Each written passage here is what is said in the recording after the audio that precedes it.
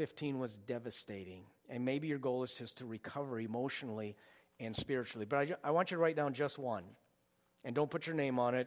This is between you and God. And then we'll talk a little bit about this too. You need some strategies for that one thing. Now, I've selected kind of an odd text for New Year's, Psalm 51, which is associated with David's sin with Bathsheba and his murder of Uriah. But Psalm 51 looks two directions.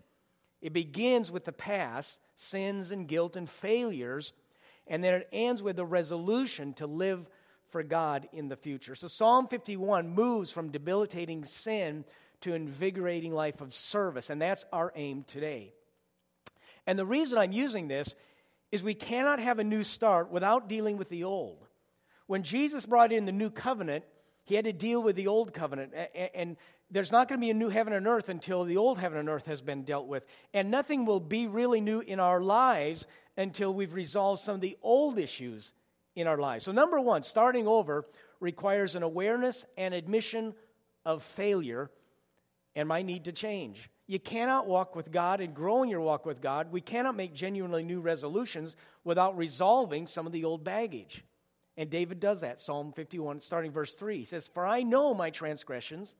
My sin is always before me. Against you, you only have I sinned and done what is evil in your sight. So you are right in your verdict and justified when you judge.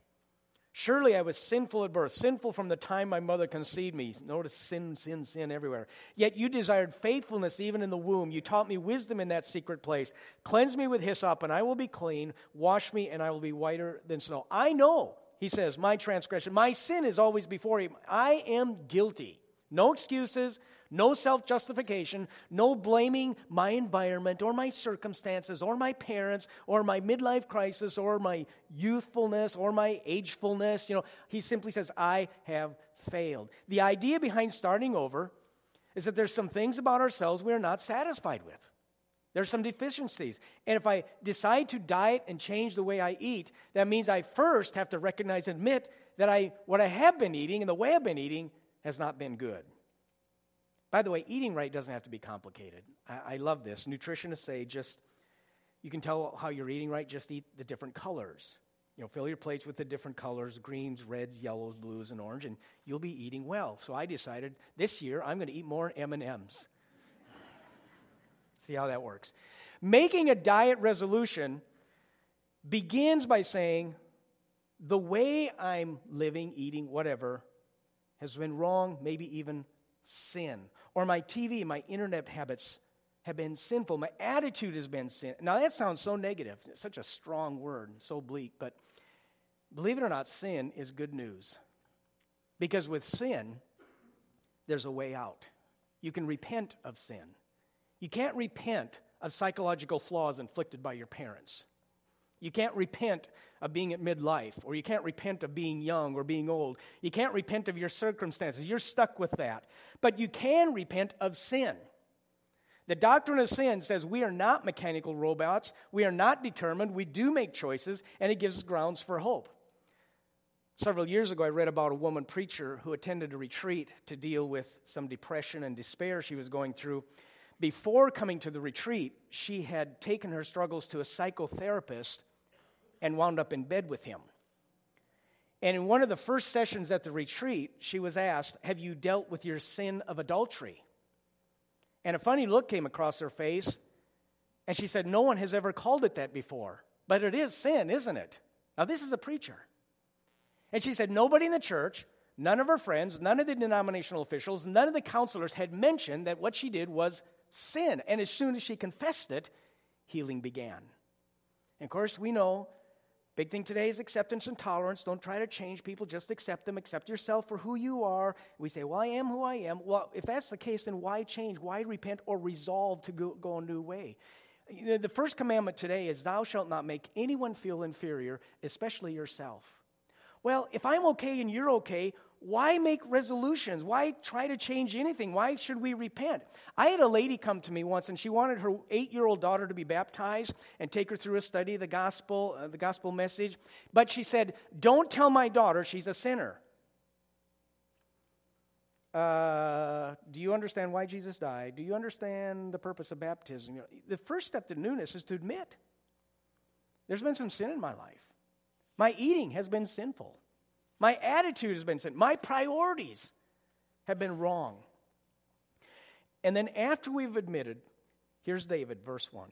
Have mercy on me, O God, according to your unfailing love, according to your great compassion. Blot out my transgressions, wash away all my iniquity, and cleanse me from my sin. Down verse 7. Cleanse me with hyssop, and I will be clean. Wash me, and I'll be whiter than snow. Let me hear joy and gladness. Let the bones you have crushed rejoice. Hide your face from my sins and blot out all my iniquity. Create in me a pure heart, O God, and renew a steadfast spirit within me. Do not cast me from your presence or take your Holy Spirit from me. Restore to me the joy of your salvation and grant me a willing spirit to sustain me. After he admits his sin, here's the hopeful part. Starting over is possible through the work of God. Purge me, God. Wash me. Cleanse me. Get this out of my life. Create me in a pure heart. Cleanse me with hyssop. De-sin me. How many of you are really good at sin? Two of you. I'm with you. I am very good at sinning, and it is so frustrating. That old nature is so strong. But here's the good news.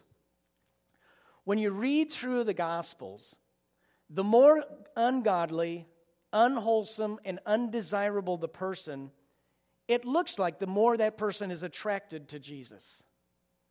And the more self-righteous, self-assured, and socially desirable the person, those people were threatened by Jesus. Just the opposite of what we would assume. Some of us in the church would probably not have been comfortable around Jesus because he hung around the wrong kind of people. He doesn't hang around the winners.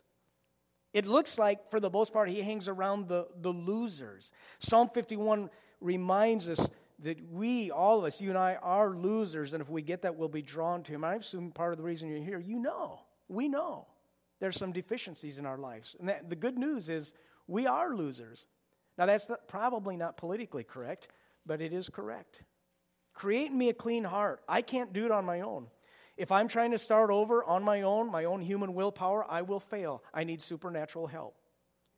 There's a guy about my age, and back in the 80s, you remember Donkey Kong? He was a Donkey Kong champion.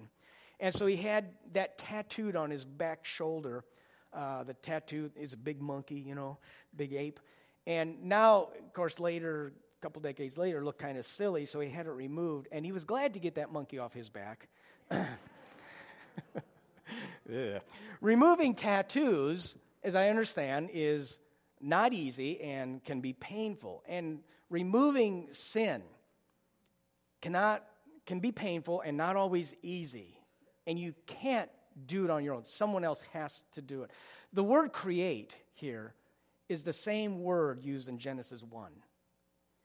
Out of the chaos of matter, God creates light, life, order, structure, and it is good. And out of the chaos of the way I've messed things up in this sin, he creates order, light, and structure and life. David the adulterer becomes David the psalmist. Peter the stumbler becomes Peter the brave. Zacchaeus the taker becomes Zacchaeus the giver. Story after story of God creating new creatures. God can make us new. We can start over. Now, some of you might wonder, and I'm one of those too, if God made me new, how come I don't feel new? How come there's still so much of that old in me? There's still sin. Didn't God create a clean heart in me? I was baptized. Were my sins washed away? Well, let's say that you live in a house and you fairly recently moved into it, and it is infested with roaches. Now, roaches are disgusting, and they hide in the cracks and sneak out at night when it's dark. They're just filthy. And you invite me to come over and stay at your house one night, in your roach-infested house. And before bed, I decided to get a drink of water, so I turn on the light and see the roaches scampering on the floor and on the counter. It's just gross. And my instinct is to run back to you and say, you are a dirty, filthy person. You got these roaches in your house. You disgust me, and I don't want anything to do with you anymore. And you would rightly protest, you're confusing me with my house. There is a difference. My house is my dwelling place, and I know it's full of roaches, but it's not me. The Apostle Paul talks about your flesh, your old nature, that sinful nature, is your dwelling place, but it is no longer the real you. Your house may have an infestation of sin, but you are a redeemed child of God who is learning how to clean up the house.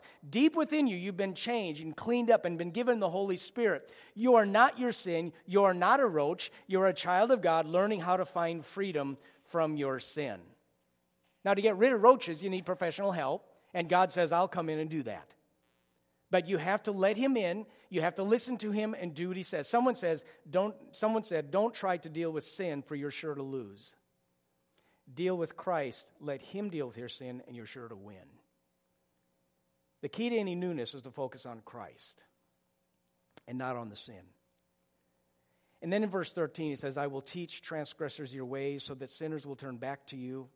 Deliver me from the guilt of bloodshed, O God, you who are God, my Savior, and my tongue will sing of your righteousness. Open my lips, Lord, and my mouth will declare your praise. See what he's doing? Here's another key to newness. Starting over happens when we make a commitment to honor God with our lives. David commits to doing some things. God, cleanse me, and I will teach transgressors your ways. My tongue will sing of your righteousness. My mouth will declare your praise. God wants to clean the roaches, but you and I have to make a commitment that I will honor God in my life. No real change happens until we commit to that. Now that means, just very practically speaking, some time with God. That means a prayer life. You have to talk to him. It means some time in God's word. Let him talk to you. Get to know him. It means obedience to what he's wanting you to do, a willingness to turn your life over to him and to his lordship. You can't call the shots anymore. He does. Christian relationships, we see the value of community with other believers because we know we can't make it on our own. It means committing to ministry and doing service. He gives, and so we become a giving person like he is, and it means advancing his kingdom. Commit to these, and God will change you. He'll start cleaning up the house. Most changes in our lives, of course, involve changing habits. Our habits pretty much determine who we are and what we're committed to. And if you're in the habit of time with God and in his word and relationship with others and doing ministry, you will be more of God's person. 2 elderly women were fussing about their husbands, and one said, I do wish my Leroy would stop biting his fingers. Such a bad habit. And it makes me so nervous when he does that, biting his fingernails, not fingers. And the other one said, oh, my Elmer used to do the same thing, but I broke him of that habit real quick. What'd you do? I hit his teeth. Now, you can tell that I have resolved to tell better jokes in 2016. Maybe not. But if you have a bad habit, hide the teeth. If you have a bad habit on the internet, take the teeth away. Bad habit of hanging around the wrong people, get away, flee, run. The Bible says flee from sin. You have to do something. That old way, that old sin will kill you. Too many of us are into sin management. We think we can manage a few little things in our life that just aren't quite right, and we don't see them as deadly. And that's what David did. Well, what's wrong with looking? What's wrong with a little lust? And we know the rest of the story. Adultery and murder. He lost his child to death because of it. It's destructive. At first, sin can be intriguing. It's interesting. It's inviting. I mean, that's why we call it temptation. It's tempting. It might be even fun, but you keep it around and let it grow, it'll kill you. Breaking habits, starting over, creating newness is not a one-time event. It's usually a lifelong process. Changing from a roach-infested life to a God-invested life will not usually be quick. You don't expect a baby to mature immediately. It takes some time. So start where you're at, not where you're not. Don't resolve, well, I'm going to pray 3 hours a day from now on. No, 3 minutes a day might be realistic for some. We're in this process still developing. That's why I just want you to write down one thing today. Then verse 18, may please you to prosper Zion, to build up the walls of Jerusalem. Then you will delight in the sacrifices of the righteous and burnt offerings offered whole. Then bulls will be offered on your altar. Number 4, our hope for the new year, God brings the blessing. Verse 18, may it please you to prosper Zion and to build up the walls of Jerusalem. God will bring the prosperity. We can do all we can to have a great 2016. We can plant and water and fertilize, but only God gives the increase. 2016 is not in our hands, and that's okay. That's good news too. I don't want it in my hands. God, it's your church. It's your world. It's your life, my life. It's not in my hands, and that removes a whole lot of pressure. When I realize that this church is his church and not mine, I realize it's not up to me. I can take the attitude, Lord, I'll just do the best I can, but you have to bless it. And he will. In our family, in our personal life, Lord, I'm going to do the best I can, but you'll have to bless it. And he will, if we are faithful. I've never watched The Biggest Loser, but a lot of people do. And I understand they try to lose weight. And later in the show, they show a before and after picture, what they look like, how much weight they've lost, 100, 120 pounds.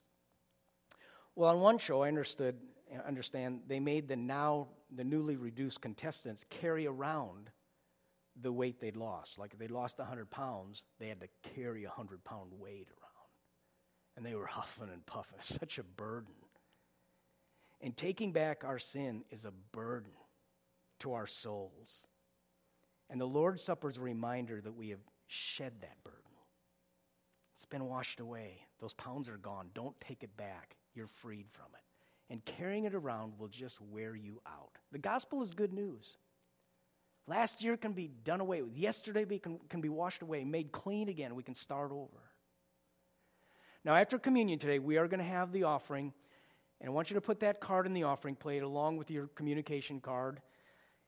And on this card, I just want you to be thinking, you don't have to write this, but you can. For 2016, one area in my life I would like to change. And just, you can write down one word. I wrote down one word for mine. Maybe it's in relationships, and part of your strategy would be get into a small group. And maybe you want to honor him with money and say, I'm going to get out of debt. And then you got to have a strategy for that.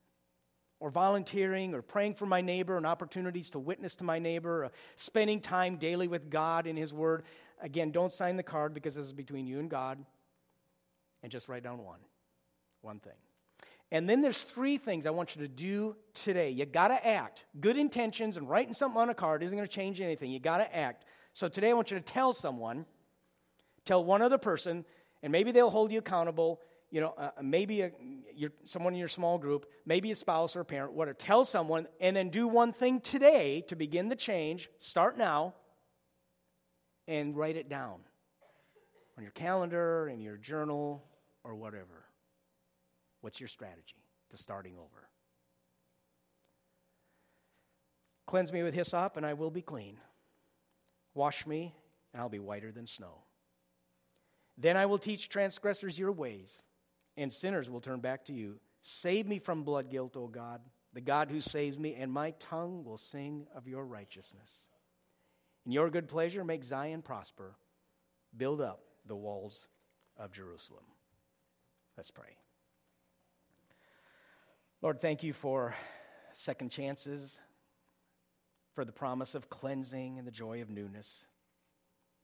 Thank you for the gospel. It is good news. Thank you for this new year and the chance to grow, to start over. Thank you for your Holy Spirit that comes in and begins the process of change. And Lord, we pray for you to be our leader this year. And we pray it in Jesus' name. Amen.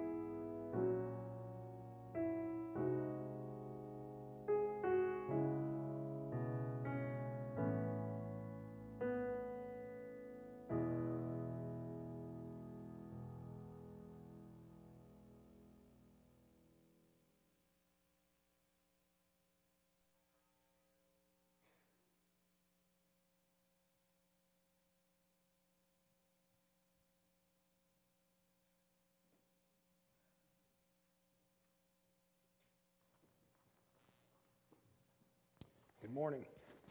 Sorry, I had a little trouble there. Our communion time this morning comes with a disclaimer to start with. First, going into communion prep this week, my thoughts on this started a day or two before Christmas, and I put my thoughts together. I found a scripture that I felt really spoke with what I wanted to say this morning, and then Friday night I found out Mark was using the same scripture this morning for service. So that is not that it was not by our intention, but sometimes those things happen for a reason. And I realize that it's New Year's weekend, so our thoughts might have been kind of the same, but the scripture that I'm going to share from Psalms I really love and fits in with that. And the second part of the disclaimer is, despite what I say up here, if you started a New Year's resolution, wow. If you're working on a goal, a resolution for this year, I support you in that, and I wish you the best with that.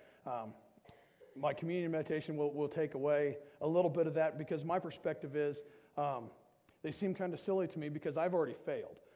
See, mine was to eat a little healthier, be a little better about my diet, and by noon on January 1st, mine was over. So there was Christmas candy, there was cookies. You know, the year kind of ended with a bang, and then I just started right over, right where I left off. So 12 hours into the new year, this resolution that I had started was a failure. I'm okay with that. I'll get over it. I'll keep eating cookies and snacks. But for this morning, I started thinking about this because somewhere around Christmas, a day or two before or after, my inbox and my news feed were filled with ways for me to be the best me I could be in 2016. Starting with things from GNC, supplements and diet pills and vitamins that I should just want to have because I buy some vitamins there once in a while. They exploded my inbox. And a car dealership that we bought a minivan from 2 kids ago sent me an email that said, if I bought a brand new car, 2016 would be great. All these things and people trying to be the best they can be in 2016 with these things of our physical world. And the one that got me truly thinking the most about what really I want to do was a little letter, a little note from the financial corporation that handles my retirement account that said, make 2016 the year you no longer worry about the future. Well, sign me up. Follow these 4 or 5 little steps, and I don't have to worry about the future. Sadly, they must send that to everybody, because if they actually looked at the balances on those accounts, they would never have said that to me. So, but I got to thinking, these things, I can't imagine making my 2016 great. Where I want to be better, the things that I need to be better, the old me that I want to go away, that resolution's already been done. Our Savior, pure and perfect, hung on a cross, poured out his blood, his body broken, so that we could come to this table and rejoice in that perfect gift. Take a look at ourselves and say, this is not who I am. This me that you see or that I feel here is not the me that you have called me to be.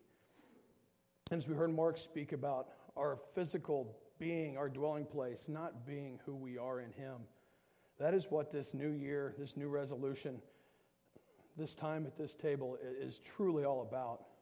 He gave it all so that we could turn to him and have a new year, a new us, and every day going forward, turn of that and seek him.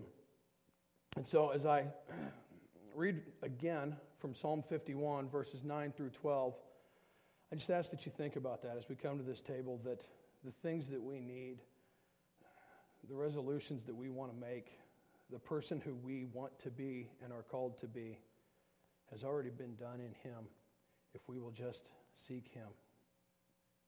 Hide your face from my sins and blot out all my iniquity.